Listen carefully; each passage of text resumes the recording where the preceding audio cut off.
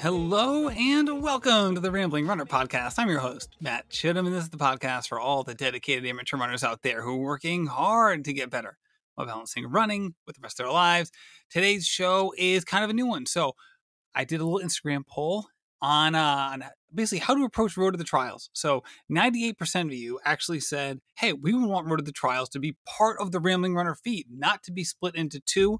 So that's what we're doing. So this is going to be the first one of Road to the Trials. It's going to be on the Rambling Runner feed, and that's how it's going to be from now on. So we got Jereny Rivera here to talk about her racing over the past couple months, some more short stuff racing, and she also dives into a topic that's a really personal one, but one that a lot of people probably could benefit from, because I know it's something that affects a lot of folks. I don't want to give it away here because I don't want to just throw it out there, but it's an important topic, and I'm so glad that she touched on it. That is for sure. Also want to give huge shout outs to our sponsors today, Lagoon. They have a really cool thing coming up. We're going to announce it next week over at Lagoon. The best pillows in the game. Basically, my wife was stealing my pillow. So I had a Lagoon pillow. She didn't. She was stealing my pillow. So now we each have a Lagoon pillow, which is a fun little thing. It's just the best pillow. And the thing is, we all want to sleep well. And having a really good pillow is just, it's so important for that, right? Because we've all had in those situations where you're grabbing pillows, you're mixing and matching, you're trying to get comfy. And that's not something I have to worry about anymore. And you shouldn't have to worry about it either. And also vacation races. If you want to plan an amazing vacation, what better way? Travel abroad, domestically, really, really exciting things for over that vacation races. So go check them out today. The links and the discount codes and all that stuff are in the show notes. So go check that out. So without further ado, let's get into this episode with Jereny Rivera. All right, Jereny Rivera, welcome back to the show. Hi, thanks for having me back on. I'm excited to chat. Now we move this over to Rambling Runner. So what we're going to be doing is Road to the Trials has now merged Rambling Runner podcast. I did a little Instagram poll. First of all, you never know how many people are going to vote in those things. And for this one, a lot voted. And 98% of you said, just roll it into Rambling Runner. So, hey, here to give the people what they want. I'm not dogmatic about where these things go. I really don't care. So here we are on the Rambling Runner podcast. You've been on both. Anyway, the story stays the same. So I'm so excited to have you here. We did a lot of post-Boston stuff, most recently on Road to the Trials, where you weren't really part of that group. You ran Houston, and you've been doing your thing in Orlando. So I have to ask, because the heat and humidity around the whole country has been nuts. I'm feeling it on my runs. What's it like down there for your runs? It's been very hot. I've been handling it pretty well, but, most days we're in the 90s. Sometimes it can be 90 for a low. So that will be the temperature, like the real feel at 3 a.m. So, and then like in the evening, it'll go to the triple digits. In some areas, it can be like 111 to about 100. So that's been the situation over here. And the sun rises like at 6:30. So, and it's on you until like 8 o'clock at night. So it's brutal. So what time of day do you normally run? Or is it just not matter because it's just hot all the time? To me, it doesn't matter. It's going to be hot no matter what you do. But, and I also am really bad about waking up early. So that's kind of how I justify it in my mind. I'm like, oh, well, it's going to be hot no matter what. But some days, especially on Sunday, I'll run early just because it's a super long run and I'm not going to survive if it's in the direct sun. But some of the weekday kind of like mid to longer distance runs, I'll do it starting at like 6:30 when the sun's starting to go down. And that way I get a lot of shade. So that's evening runs. Evening, yeah, sometimes afternoon too. Sometimes morning. But it just kind of depends on how I'm feeling and what the run is supposed to be. So how do you handle it if you do like an evening run and then the next day you're thinking more the morning run? I know for me and for a lot of people that can be a quick transition, right? Because you have like you go that evening run, you come back, you take the shower. Sometimes it can be hard to go to sleep after the run, and then you wake up first thing in the morning. It can feel like a double in a way because it is a quick turnaround. Yeah, I actually did that today. So last night I did 10 miles and I ended, I think, at like almost 8 o'clock at night. Then I went home, showered, did some strength training at like 9:30. Strength training at home, or did you go to the gym? I see all these gym videos. I'm like, this woman is serious. We'll talk about that later, but yeah. Yeah, this I did at home because it was 9:30 and the gym closes at 10. So I would have, they would have been like pulling me out of there. So I just did it at home. And then I woke up this morning at 7 and I went for another run, 6 miles. And then I'll have 6 tonight. And yeah, so I would say that I fall asleep like a baby though when I go through this. Like you know, take my shower, I eat, and by that point, like I'm so exhausted in a good way, that I just like lay down and just focus on relaxing. So just out like a light at that point. Yeah, and I get good sleep. Like my heart rate stays low. I sleep well through the night. So what's the food choice after the evening run, not late evening run, but then late night lift? Like how, like you obviously, like there's a lot of choices there. You could go basically any size you want, I would think, because you just like put your body to the limit. So at the same time, like I can't sleep really well if I have like a completely full stomach, So what's the food choices at that point? Yeah, so I cannot do snake meal, and I refer to snake meal as like just eating one giant big meal and like hoping that kind of like absorbs in my body. I do what's called like light eating and like frequently eating, light and frequent. And so I'll have like if you want to go far back as like I'll have my lunch and then I'll have a snack and another snack, then I run, then I have a post-run shake, then I come home and I'll eat like either a bagel or a cheese stick, just kind of something to like hold me over, combined with a protein shake, and it has milk in it too. And then I do my strength training.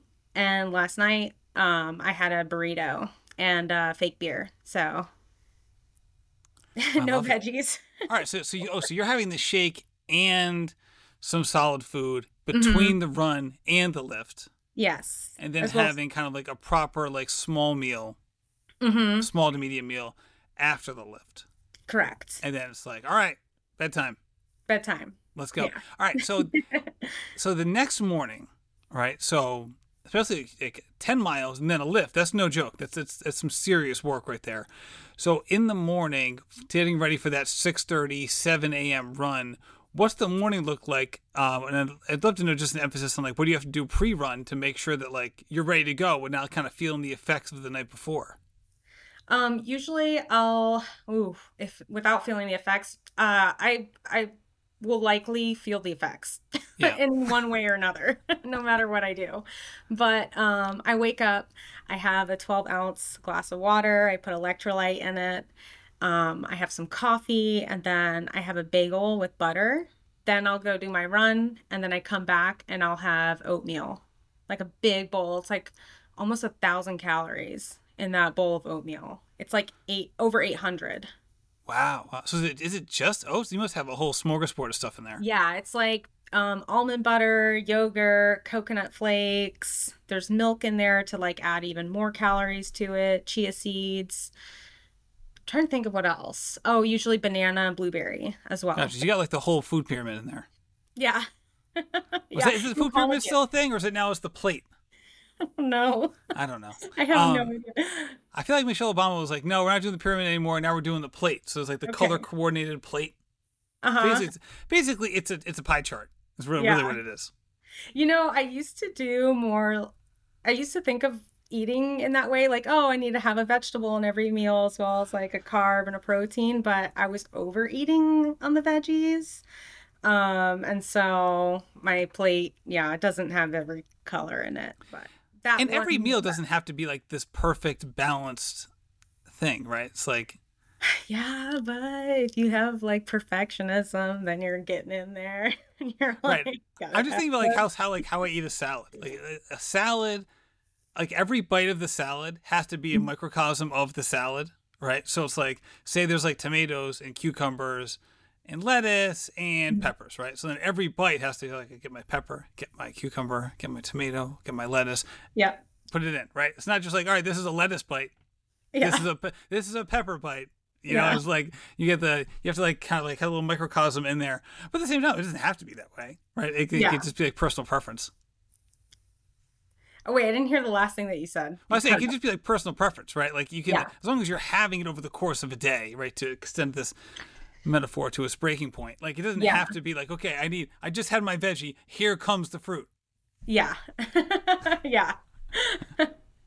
So, what are you doing pre-run from a mobility perspective, just to kind of get you going? So I have my little mini bands, like TheraBands that I'll do. I always do my drills. I'm too old now, man. Like I used to be able to just hit the door or get out the door and just go run. And now I have to do like I do my little tippy toe walks. I do like my little knee hugs. So I'm like hugging the left side, the right side, do some lunges. That's kind of my usual routine. And then I'll go into doing like a couple drills, like butt kickers, some high knees and stuff like that, just to kind of get my body oiled up, get it used to moving so that I don't just start running and snag a muscle or something. Now, is So this an age thing, or is this like I'm running a ton of miles thing, and it's like I gotta get loose? it could be a little bit of both. It's you know what? Now I'm confused. Now I don't know. I have to go back and think because now that I'm like thinking of when I started this, I was getting older, but I was also running more. So Right. So like that cumulative fatigue is a real thing, for sure. yes, yeah. But I just noticed that like yeah, I am not a spring chicken, and the things that I have to do to get warmed up, like it's getting more aggressive as I get older. Like I need to do more to get more of a sweat before I get started. So I can't just like do. I mean, band work can be hard. It can be hard, and body weight can be very hard. But I feel like I need to jump around a little bit more. Yeah, especially on those early morning runs because your body just hasn't been moving. You know what I mean? Yes. Yeah, especially on those. Yeah, it's like if you weren't doing doubles and you were just doing the 6:30 at night run, not that you wouldn't want to be warmed up, but you're like I've been moving all day. Yeah. It's kind of like, it's not as if you're just coming from the bed being like, oh boy, oh boy, last night was tough. Yeah. Yeah, so from a food perspective, obviously like you're figuring out what works for you and you're playing it around the different activities you're doing during the day and the different kind of running stuff that you're doing and making sure that you're not running on like a full stomach and all of that. I love the visual of like this the snake bite kind of thing. Right? At first I was like thinking like a snake actually biting something, but then I envisioned like I Yeah. don't know, like the rabbit like in the snake's stomach, just like sitting there. You can see it from the outside. Yeah. So have you gotten assistance just like how to approach eating to be this elite athlete in terms of like the stuff you should be consuming, the ways you can consume it, and just all the stuff that goes into it? Because you mentioned before, like you're doing the protein powder stuff and all of that too. Hey, folks, let's talk about vacation races. So, vacation races host half marathons, ultra marathons, and trail running festivals at national parks around the country in week long running adventures all around the world. These global adventures offer daily 7 to 12K trail runs in the morning and afternoon activities that include high adventure things like glacier treks, zip lining, whitewater rafting, or cultural activities like wine tasting, falconry, historic tours, cooking classes. These things, they offer just such a wide range of things. If you're worried about pace, don't be. They require runners to maintain around a 20-minute mile pace. So as long as you're basically moving with purpose, you're going to be just fine. These adventures are all inclusive, which means hotels, in-country transportation, meals, drinks, activities, and swag are all covered in the trip. And they just announced their full 2024 calendar, which you're going to want to check out. Again, I know we just started 2023, but you got to plan these trips way in advance. And that's exactly what they're trying to do. They have 11 different destinations. Examples are like Alaska, Costa Rica, Croatia, Ecuador, Iceland, Ireland, Japan, New Zealand, Patagonia. So many. It really is remarkable. You can go check them out at vacationraces.com. New customers can use Rambling 200 for $200 off any global adventure trip that is not currently sold out. Also, you can use code Rambling15 for 15% off any of the half marathons or ultra marathon adventures that are not currently sold out. So remember, it's code Rambling200 for the global adventures and Rambling15 for 15% off the half marathon or ultra marathons. Yeah, so I did get help from a professional just because last year, and I haven't really talked about this, but I lost my period for a very long time, like almost a year. And then I came into the physical therapist's office and I was like, look, I have this pain in my hip. And immediately they like their eyes bugged out and they freaked out because they were like, okay, what you're indicating, it could be a femoral head stress fracture, and especially because you haven't had your period. I was also losing a ton of weight. I was like very lean last year, abs ripped, veins everywhere, and I liked it, but I could tell that something it was going okay at that point, but I was thinking, okay, if I continue to push the miles, push the workouts, like I have to change the way that I'm eating. And so actually it wasn't coming from me thinking, oh, I need to be as skinny as possible, but rather it was just because I've spent so much time eating in a way to lose weight since like 2018 that I kept that on, even though I was like running more aggressively than ever. And so I had to learn how to like add the piece of cheese onto my sandwich and like add the mayo in there because the way that I was eating was becoming like a little bit overly too clean. And that goes back to like me adding in all those veggies too. It was too much. So I was eating a lot of like essentially low nutrient food because I wasn't like salting my food and I wasn't putting extra things on it. So I wasn't getting calories, I wasn't getting energy. And so I just kind of was dealing with these like periods where I would just feel irritable all the time. And so I was like, okay, I know something has to change. And then I had the catalyst that forced me to call not therapist, but the nutritionist was what happened at Indy, basically.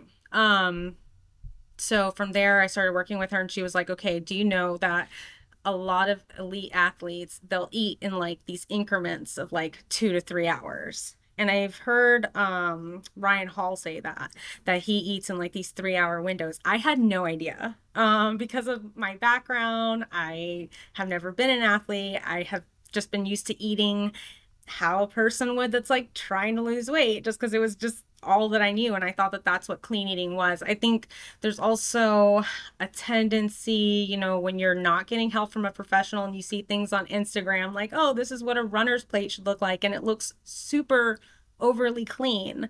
And there's a lot of emphasis on like not eating junk. But I learned with the nutritionist how to add in what like a lot of people call junk, like adding in a cookie, adding in cereal, processed foods in a way that can help me and give me energy instead of like thinking of them as like, oh, this is processed. I can't eat this. Like I need to stick to whole foods. And for people who maybe haven't heard an earlier episode, just remind them what happened at Indy that you referenced, a second ago. Yeah, so I ate a bunch of like new things and things that I wasn't really my stomach wasn't accustomed to, and it got violently ill. And at the time, I couldn't tell if it was a stomach bug because of like how sick I felt with like chills and just constant like I almost crapped myself in the streets after the race. Like I almost went in between a building.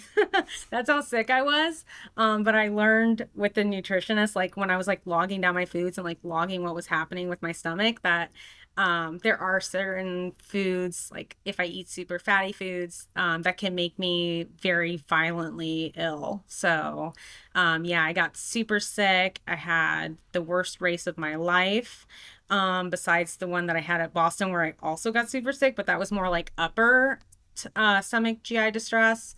Um, so yeah, immediately I kind of, thought to myself, okay, I kind of drove this off into the ditch. Let me see if I can get some help because I see a barrier here. Yeah, well, I appreciate you being open and honest about this. It's something that affects a lot of people, especially talk about this low energy availability. Whether it's red S and or amenorrhea. You have the situation where it can be a very, very serious thing. So being open and honest about it is incredibly helpful to a lot of people out there. As you started down that path of like, all right, I need to solve this problem. Were there certain resources that you were leaning on? Like I know, like just as an example, like Tina Muir has done a ton of stuff on amenorrhea. She's written a book on it and talked about it at length and things like that. And I know it's becoming, well, maybe not a widespread topic. It's much more out there than it was, 3 or 4 years ago. So what's been that process like for you in just terms of, knowledge base and getting yourself back on track? Well, one thing I learned is that, I mean, I didn't do any other research besides just kind of like talking to my nutritionist and eating more. I was very lucky that I got my period back very quickly. So within like 4 weeks of increasing my calories, it came back, and it's been back ever since. Um, but yeah, just pretty much learning that I need more calories than what I was eating. So I had at once started tracking just to kind of see where I am. And I was like, oh, I'm at 2100 usually. And this is Oh, like, oh, yeah. And this is like on the 70, 80 mile weeks with the gym and stuff. And so, I've had stress reactions. I've had stress fracture before. And so, like, like if you've been there, you don't want to go back. And so, when I kind of saw all this stuff, all these stars come together, and it wasn't just it wasn't just the physio that was telling me that I potentially have reds. Like, I was turning over every stone. I went to my, general doctor. He had mentioned that. I went to the OBGYN. She had mentioned that. All of them, when I told them kind of like what was going on, all their eyes kind of like bugged out, and they were concerned. And so that led me to be a little bit concerned. But, without that reaction, I honestly don't think I would have known, because a lot of people say, oh, you lose your period. That's totally normal. That happens to athletes all the time. So yeah, I don't know much on that end, like whether that is normal or not. I don't it's think it not. is. Let's say it may be common, but it's not healthy, right? I think that we could all Yeah. agree on that. Yeah. So, Yeah. yeah. I mean, and there's some people who've doing great work on this. I know Megan Roche and Emily Krause over at the Faster research group based out of Stanford are doing a ton of research on this as well, and they're not the only ones, Lord knows. But trying to inform coaches, to be proactive with their athletes about this kind of topic, because it is so important. Right, and it's not just about it's about fueling for the rest of your life, but also the short term. Right, it's an incredibly important topic. So I really appreciate you bring it up, because again, the more people know, the more important it is. Let's talk about how you've been running recently. You've been doing the shorter races, right? So I think Yeah. you've had like the 15K, you've had the 4 miler, you've had a 5K as well. What's it been like Yeah. getting into the shorter stuff post Houston? Um, it's been good, but it's also been very frustrating because that's not my wheelhouse. I tend to perform in a way that like you would not predict based on my shorter distance, like the times. You would not predict that I run what I run for the marathon. So it can be very frustrating for me to, like, for example, do Houston at a 6:20 pace and then turn around and do a 10K at 6:07. Like, why are they so close? Um so yeah, that's been very frustrating, but it's fun to work on something new. It's fun to work on speed, but I'm not good at it, so it just kind of like gives me the ick a little bit. There's a 5K that just happened, and I just totally like was like, nope, I'm not doing it. It was like a watermelon 4th of July 5K, and I'm a masochist, but I don't know if I could take it as far as like hurting myself emotionally too. That one looked hot. So, I think there was a lot of good runners in it, but they were like, like the top 5 place was like 1930. And again, that's yeah. fast. There's nothing wrong with that, right? I think it was top 5 women was like 1930. Again, that's really fast. But considering who was in the race and how big it was, it's like you normally wouldn't see that, and it was obviously because of the weather. Yes. Yeah, the weather was bad, and but also the top 3 men were all under 16, which isn't, like if we're talking like at a high competitive level is not Diamond League impressive, but for like a local 5K that it's not like certified, it's pretty fast. Yeah, So, for sure, for sure. So when you're working on this shorter stuff, Is the thought to be faster for the marathon? And if so, what are the things that you and your coach are keying on to get you to that point? And I think one of the things I saw recently was you trying to be you're being open and honest about wanting to kind of tinker with your stride length and things like that. So where did that come from? So I've always had a short, choppy stride. It's something that I've been completely baffled by. Like, I'm not someone who has extensive knowledge in running. A lot of people will ask, like, oh, do you coach? No, because I don't know anything about like training and periodizing. I'm just starting to kind of learn about that. Like, I'm not a dorky, nerdy person, so I just don't, I'm not like a numbers person, I guess is what I mean to say. So, um, yeah, as far as that, that's wait, I kind of lost my train of thought, I like guess because I lost like the on first the because I asked you like a 4 part question. It was definitely unfair. Let's just touch on the cadence part first. yeah. Like was that something that your coach identified? Like, hey, maybe we should work on this. Was it just something that like that you thought like, hey, maybe I need to be a little more powerful, bouncy stride, maybe a little less short and quick with it, or what was the genesis of wanting to alter it? So I have kind of seen online floating on the internet that like anything over 200 with your cadence can be wasting energy. And for a very long time, my cadence was like 210 up to 220 Really? during a race. Yeah, Wow. like way too high. And, obviously I can see it in videos that my stride is choppy. My coach has mentioned that my stride is kind of like, I'm kind of like skittering around. Well, you're also running And super fast, right? Like part of me is like, hey, whatever. Like you're still you're running by a lot of people, so who cares? it works. And that's kind of something, another thing that I've like tried to fix about my form is like my arm like kind of swings out, like my left arm. And some people will like mention like, oh, your arm is doing this weird thing. But then I look at their profile and I'm like, okay, you don't run as fast as me. So if I can do this with my wonky arm, like, I mean, no offense, but I'm going to keep the wonky arm. So, are there certain kind of like drills or different kind of things that you can do um, that will allow you to get kind of a longer, kind of bouncier stride instead of like the quick little rat tat tat like that you have right now? And again, I don't care what your stride looks like. I'm not offering any advice either. You're way faster than me, so you're doing obviously doing some really good stuff. I just was curious, like at what point, like he's like, all right, I'm getting good. This is going well, but there's always stuff to iterate on. And it was just so interesting that you were putting it out there in public. It's like, hey, we're trying to iterate on this, and yeah, I was just fascinated.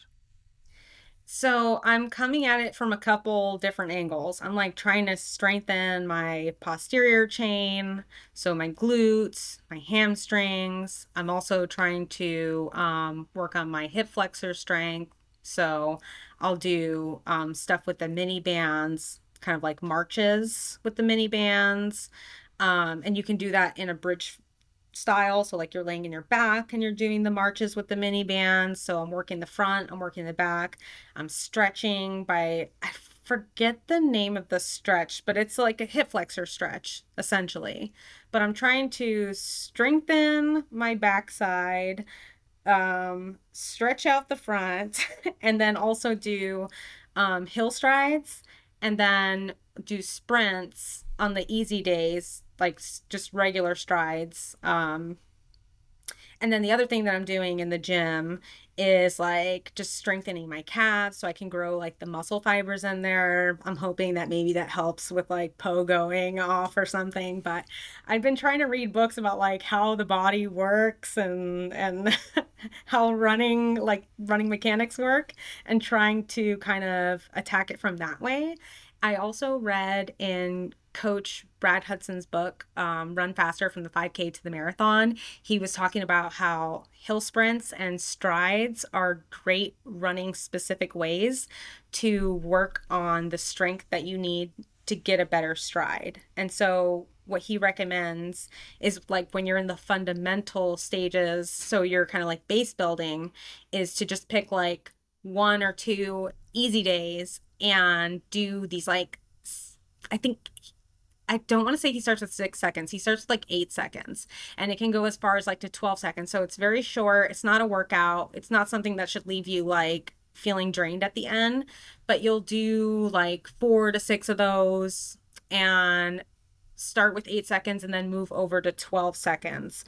But you'll find like a grade that's pretty high for you. And so I'm just working on like trying to generate power, trying to stretch my hip flexors, trying to strengthen my booty, and do everything that I can to get more length. And the reason for that is because with my cadence, if I can just like get that little bit of length, I can make myself faster without actually trying harder. So it's kind of like a little hack to hopefully try and get faster. But I'm also doing the other things like doing the workouts that I need to do, the mileage and stuff. Right. I also wonder if like that's also part of the reason that like the 10K time is fairly close to the marathon time, right? Because like at some point, like if you're just like if you're quick stepping your way through instead of being a little bit more explosive, maybe that's part of the reason that's like, not that you can't be more explosive, but that's not what you're accessing. You work super hard in the gym, you run a lot. Obviously, you have like the muscle and the power to do it. I wonder if that's why they're so close. Where like maybe at the marathon pace, you can just cruise, like it's just like like on autopilot with that quick cadence of yours, just like let it rip. Yeah, and it's also like it's the lack of power for sure, and then also it's like a limitation that I put on myself where like the second that things hurt, I go, oh fuck no, I'm out of here. And I'm like, I back right off. That is because so funny, because like I would think it'd be the exact opposite, because you're like, you seem like such a go-getter with this stuff. I mean, there are very few 5Ks that I'll like run to that level where I feel like my teeth are falling out and my brains are coming out of my ears, but it's not very common. It's not common. It's hard for me to go there. Like, normally when my husband, he'll watch a race, a shorter distance race that I do, he'll be like, why were you smiling? Or like, why were you not running as quickly as you should have? And it's like, oh, because every time it hurts, like, I just have a hard time going now, there. is that a race specific thing, or is that also happen in workouts? And I say it because not obviously, people who listen to this might not be obvious to them, but you do a lot of workouts with your husband. It seems like you have like a nice group of people that you do workouts with, either regularly or from time to time. So do you feel like your workouts were matching your race pace, or was there like a differentiation there? Well, it used to be that I would work on more 5K type things when I was working with my old coach. So now I don't have too much experience with that. Like now we're just so hyper marathon focused that I don't have any recent experiences to call on. But I don't know. Honestly, I don't know, because that is a good point. Like what you do in your workouts is what you're going to do on race day. So if I'm like chickening out in the workout, then I'm probably going to chicken out at the race when things get real. All right, everybody, I want to take a quick break and give a shout out to Lagoon. That's right, Lagoon Sleep. You heard me in the intro talking about their pillows. Oh my gosh, they are amazing. This year, I'm really trying to take better care of myself, both before and after my runs. And one of the areas that I'm really focusing on is sleep, and not just about the time you spend in bed. Obviously, that's important, but also making sure you have quality and not just quantity. And that's a big thing, right? We talk about all the time with training, quantity and quality. Same thing with sleep. And part of that is your pillow. I have the Fox pillow. That was the one that I got after taking the online quiz, which was really interesting to take, because you figure out like, what exactly do I need? What do I need my pillow for? How do I sleep? What are my preferences? And it makes a big difference. And this is a pillow I've had for over a month now. It's coincided with my biggest 30 days of training that I've ever had. And I feel really, really good. And I know a big reason for that is because of how I'm sleeping, and how I'm sleeping is affected by my pillow, and things are just going so well for me. Waking up for my morning runs has never felt better. I'm refreshed. I'm pain-free, in large part thanks to Lagoon Pillow. So go to lagoonsleep.com. That's LAGOON sleep.com/rambling. Take their awesome 2-minute sleep quiz to find your match, and then use code rambling for 15% off your first purchase today. Yeah, and I wouldn't even say that, because sometimes it's just easier to push and work out because there's no stakes. right? And Yeah. everybody's different, right? Because there's some people who like can rip it in a workout, and then on race day, like they get tense, or they get worried, or they're like self conscious about, if I don't run well, what am I going to think, or what's this going to mean? And as if every race is Hmm. like a referendum on every running thing they've ever done, right? As Right. opposed to like, hey, it's just a workout. Like, who cares if I blow up? I'm just going to go run hard. You know what I mean? Right. And there's other people who do the opposite, right? Who kind of like, yeah, maybe don't go as hard in the workouts compared to other people, but then on race day, like they're all in it. Like they love race day, right? It's kind of like the Allen Yeah. Iverson like practice meme, right? He's like he's in there for the games, not for the practice, you know. So and like Yeah. those are just two ends of the spectrum, I guess. Yeah. And there's people who like to go to the verge of like puking. And I just don't know that like in a workout setting or in a race that I like to do that. That's a great point because in the marathon, like it's not that people don't puke in a marathon, but it's not because of effort or exertion, right? It's like, oh, that gel did not taste good, and oh, it's coming back up, right? As opposed to like, Right. you're going so fast that like you have to puke because obviously like that's not marathon pace by definition. So Yeah. do you enjoy doing that kind of like above like threshold pace and above work? Is that just like something that you just personally like doing more of as opposed to the shorter, peppier stuff? Yeah, and I do feel that the shorter, faster things can be in a weird way. Like I haven't dissected this, but very triggering for me because I feel like I'm jiggling everywhere. Like my whole body is just like out of control. My eyeballs are like rattling in my head. And so it just feels like, I don't know, I just get this sense of like, oh my God, you're out of shape. Oh my God, this hurts so bad because you suck. Oh my And God, so Jeremy. I'm just being honest. I know, But and I appreciate the honesty. I'm not. I meant that in a way of like, um, like I feel so bad, right? Because like here you are, you put in all this work and time, and you're down to like you're a 2:47 marathoner for goodness sake. You know what I mean? uh-huh. And you have bigger goals than that, as evidenced by the fact that you're on this show right now and that we're talking about this Yeah. sort of thing. Um, Man, it's like that classic like we should talk to ourselves as nicely as we talk to others kind of vibe. Yes. Yes. That's the lesson that I'm constantly having to go back to.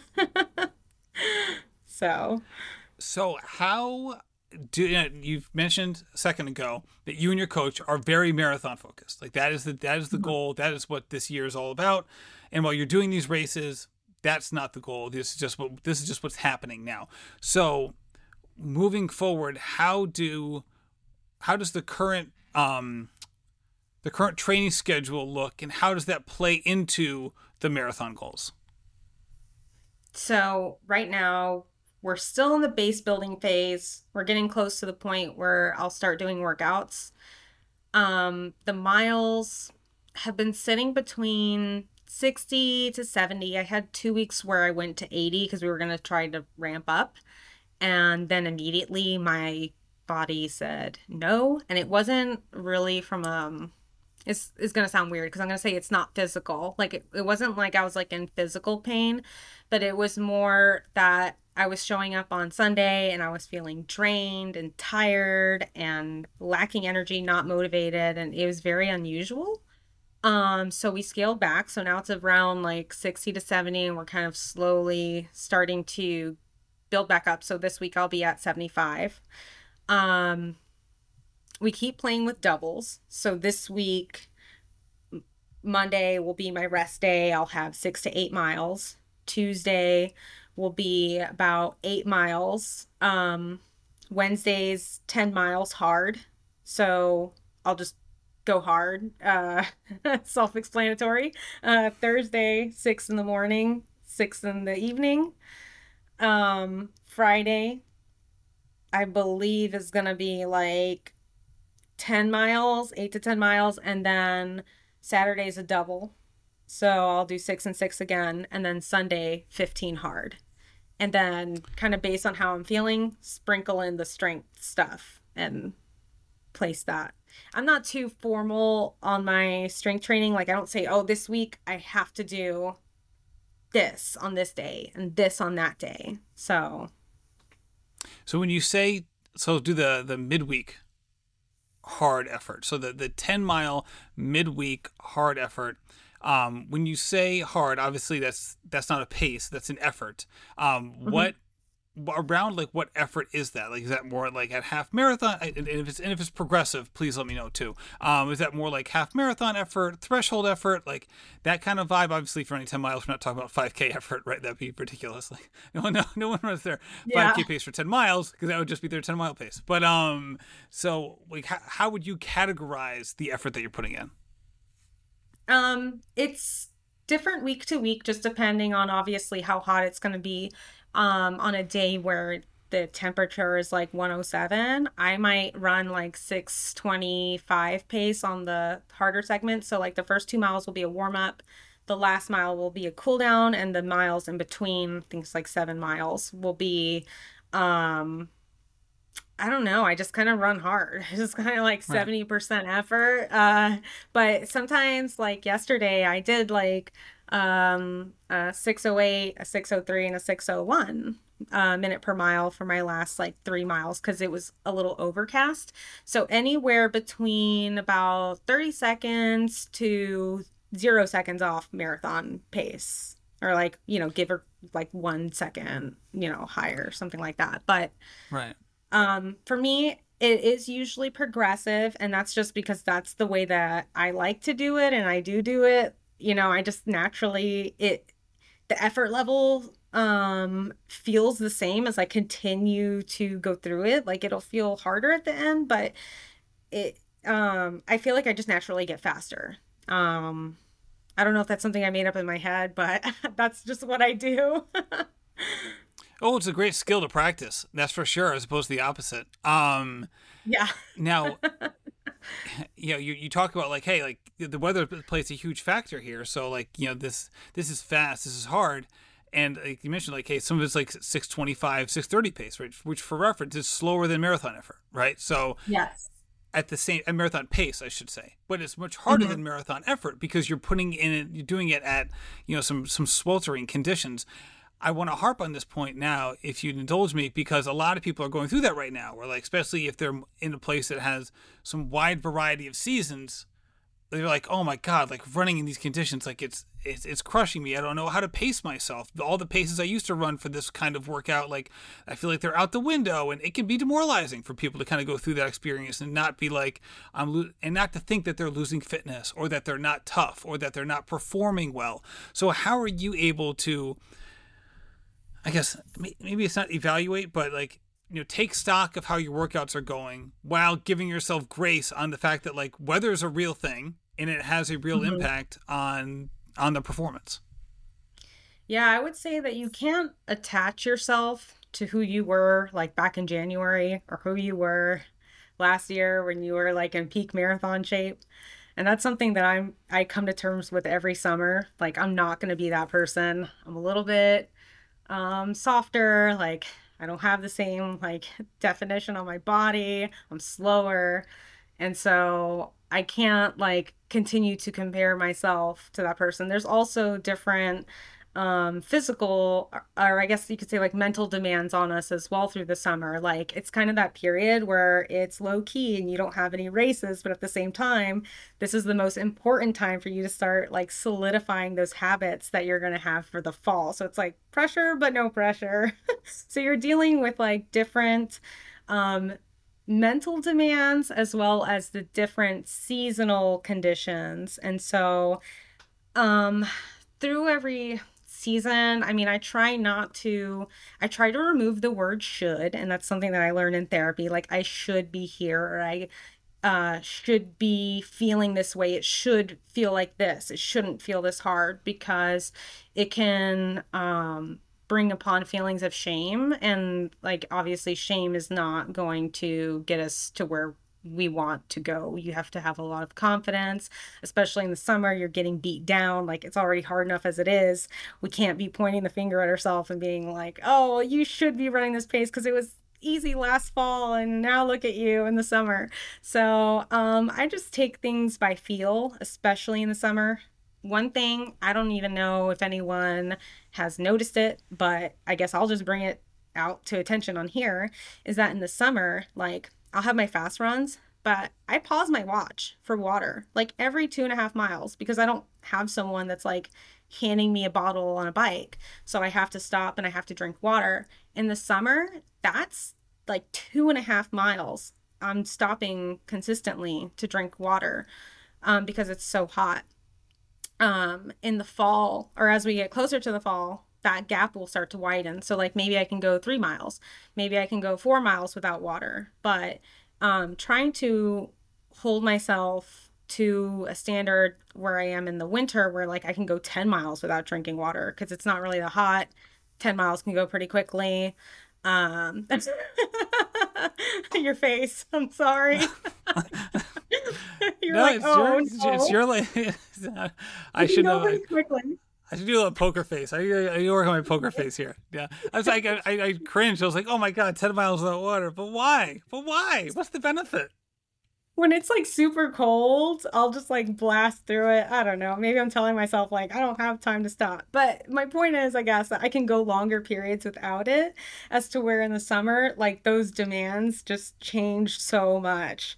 Um, so I just try to make sure that whatever season I'm in, like I'm doing the best that I can for that season and not trying to fit myself into a box of like where I was in the past or where I need to be in the future. And that can be very hard because um, sometimes you'll have a tendency to look at where you are now and think about that big gap of like, oh shit, I gotta run this pace or faster in the fall. A lot of marathoning, that's just kind of like the nature of the beast is that you put in the miles and on race day everything has to come together, and sometimes it does, sometimes it doesn't. But yeah. Yeah, and I think what I envisioned when you said that, and I was wrong for doing so, was that like you were like in the middle of a long run and going like 10 miles in the middle of a long run without water, not necessarily like, hey, like a normal 10 mile run for you might be 70-75 minutes, and for plenty of people, like their normal easy run is 70 to 75 minutes, and they don't take water with them, especially if it's not super hot outside. So, I was the vision in my mind was not what you were saying. So I apologize Oh for yeah, for not like going drinking water at 10 and then at 20 for the right. long run. Yeah, no, no, not like That's that. what I envisioned. That's why I was like, oh God, why? Why would you do that? That was my fault. I was kind of like switching gears there.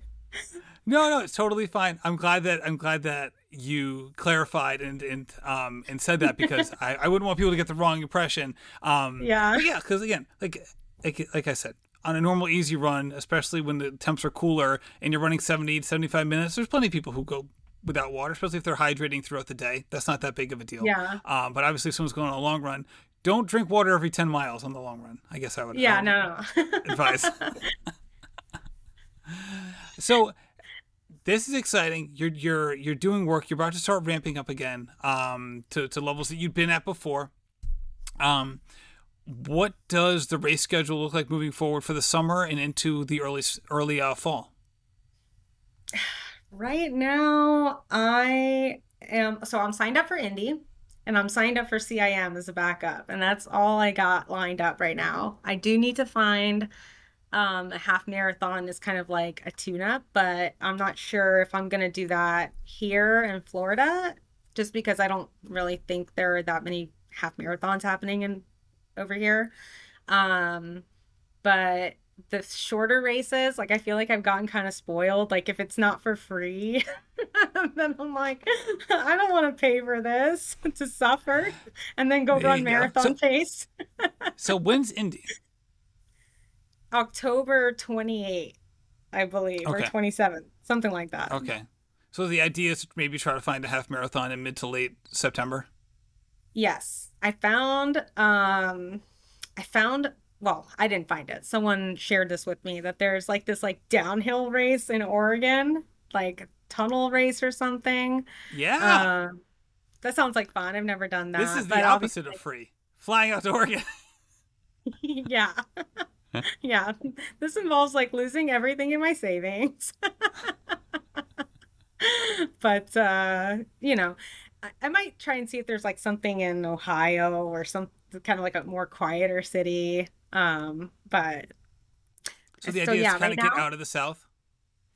yeah, for the half. hopefully. But if I can't, like, I'll just use it as kind of a run where I'll practice marathon pace during it. But I would like to go faster. Like, I would like to know that I can run faster than marathon pace and a half. Although that has been my go-to training style, I guess, is that like I'll do a half marathon in Florida like a month before, and more or less my pace is going to be kind of that, because I'm very good at doubling my half marathon pace.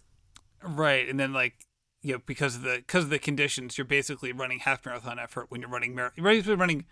I should Mm-hmm. say when you're running half marathon effort, you're running marathon pace because of like basically like the weather inflation of like times. Yeah. Yeah. And a lot of it, you know, my confidence like going into Indy, there is none. I cry every year because we don't get a cold day. And I go, oh my God, how am I supposed to do this? I haven't had one day below 80. And then I get to Indy and running a fast pace, it feels like nothing. It's almost like altitude training, but it's not. Yeah, I mean, there's so many people who live at altitude to say like I'd rather train here than train in the heat and humidity. Like it's just that's worse than the I can altitude believe it. for Yeah, I can sure, believe it. for sure. All right. Well, I'm really excited for you. That is for sure. What have you been, I know you're also a fan of the sport. I know, as you said, you're not a geek or a nerd about running, but you are a fan of the sport. So what have Yeah. you been into recently, whether it's like listening to things, reading things, watching, the World Championships are going to be on TV. Is there a certain thing that you've been into just from a consumption standpoint within the running space or just the broader athletic space? I mean, I always watch like the track events. We have Peacock. So, I'll watch some of like I like watching rather than running those shorter distances. So that's been fun. I've also been reading the coach Brad Hudson's book, and learning about training and how to put together a training program and learning about like why my coach does certain things. So, because I tend to like soldier through stuff and people ask me like, "Why'd you do that?" And I say, "I have no idea." That's just what he told me to do, so I did it. But now I'm starting to learn more about that. Um, I picked up the book from Jay DeSherry, which I've had for a very long time, running Rewired, and started reading through that again. But that's kind of been it. I mean, as far I like reading like people's running memoirs. So I'm reading Kara Goucher's book. And yeah, that's pretty much it. And I like psychology books, so I read a lot about that. So it's Well, not really a lot running of the related. running books that have been coming out recently have have a large psychological bent to them, right? Kara's being Yes. one, and Lauren Fleshman's being another. Where like it's you can't read that without diving into the psychology of a lot of this stuff. That's for sure. So, Yes. Jeremy, Yeah. thank you so much for coming on the show. It's always a pleasure. Good luck for the rest of the summer. And I can't wait to catch up. Maybe in August sometime. Cool. See you then. Jeremy, thank you so much again for coming on the show. Also, shout out to Lagoon and to Vacation Races. Again, Road to the Trials is going to be on the Rambling Runner feed from now on. You'll probably see one episode per week, kind of. I know sometimes with Road to the Trials, sometimes they get bunched up, and sometimes those episodes get more spread out. But I think for the most part, you can probably expect one per week moving forward, especially as we get into the fall when it's going to be race season. Everyone's going to be really excited for that. But also, hey, shoot, Carmen Peller's out there racing right now at the World Championships, and I think she just made the final of the steeplechase. So we can't wait to talk to her and so many others. So we'll get into that over here on Rambling Runner. Thank you so much for listening, and happy running.